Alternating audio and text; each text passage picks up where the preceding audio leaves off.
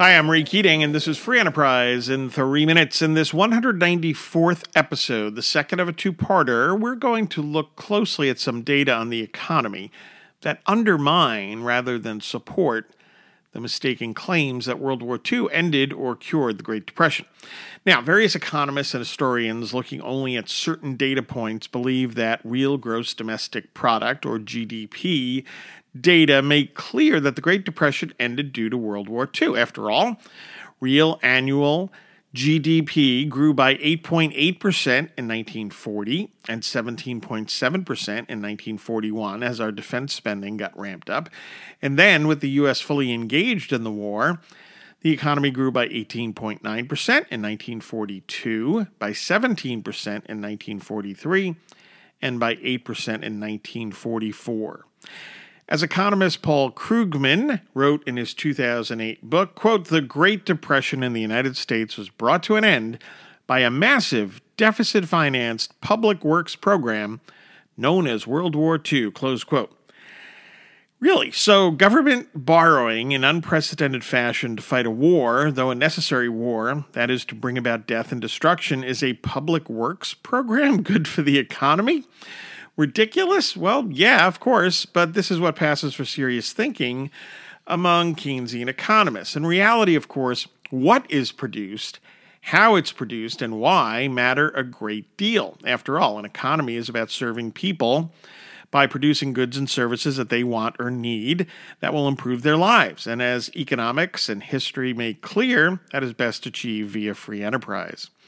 Americans were not better off thanks to a government-driven wartime economy.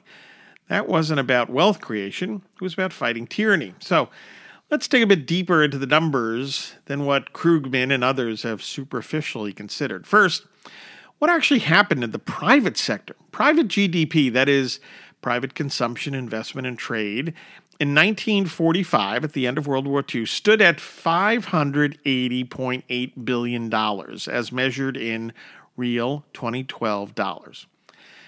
That was a 37.5% decline from the pre-Great Depression 1929 real private GDP level of $929.8 billion.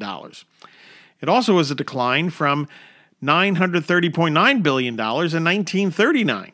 Specifically, real private GDP declined by 35.8% in 1942, by 40.3% in 1943, and by 10.9% in 1944. And private gross domestic investment, which is critical to current and future growth, right? Investment is vital for current and future growth, came in at $91.7 billion in 1945. That was down from $120.4 billion way back in 1929, as well as being down from $103.1 billion in 1939.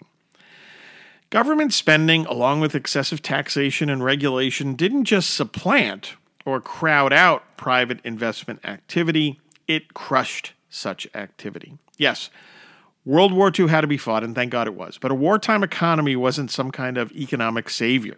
Instead, it was, as I've said before, an extension of economic hardship.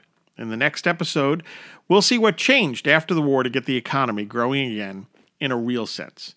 Thanks for listening. By the way, please pick up the paperback or Kindle edition of my books, The Weekly Economist, 52 Quick Reads to help you think like an economist, and the second book in that series, The Weekly Economist 2, 52 more quick reads to help you think like an economist. Perhaps get copies for others in your life, especially high school and college students. Like and follow us on Facebook at Free Enterprise Economics and on Twitter at Free Enterprise 7. And subscribe to the Free Enterprise in 3 Minutes podcast. Take care and hey, think more like an economist.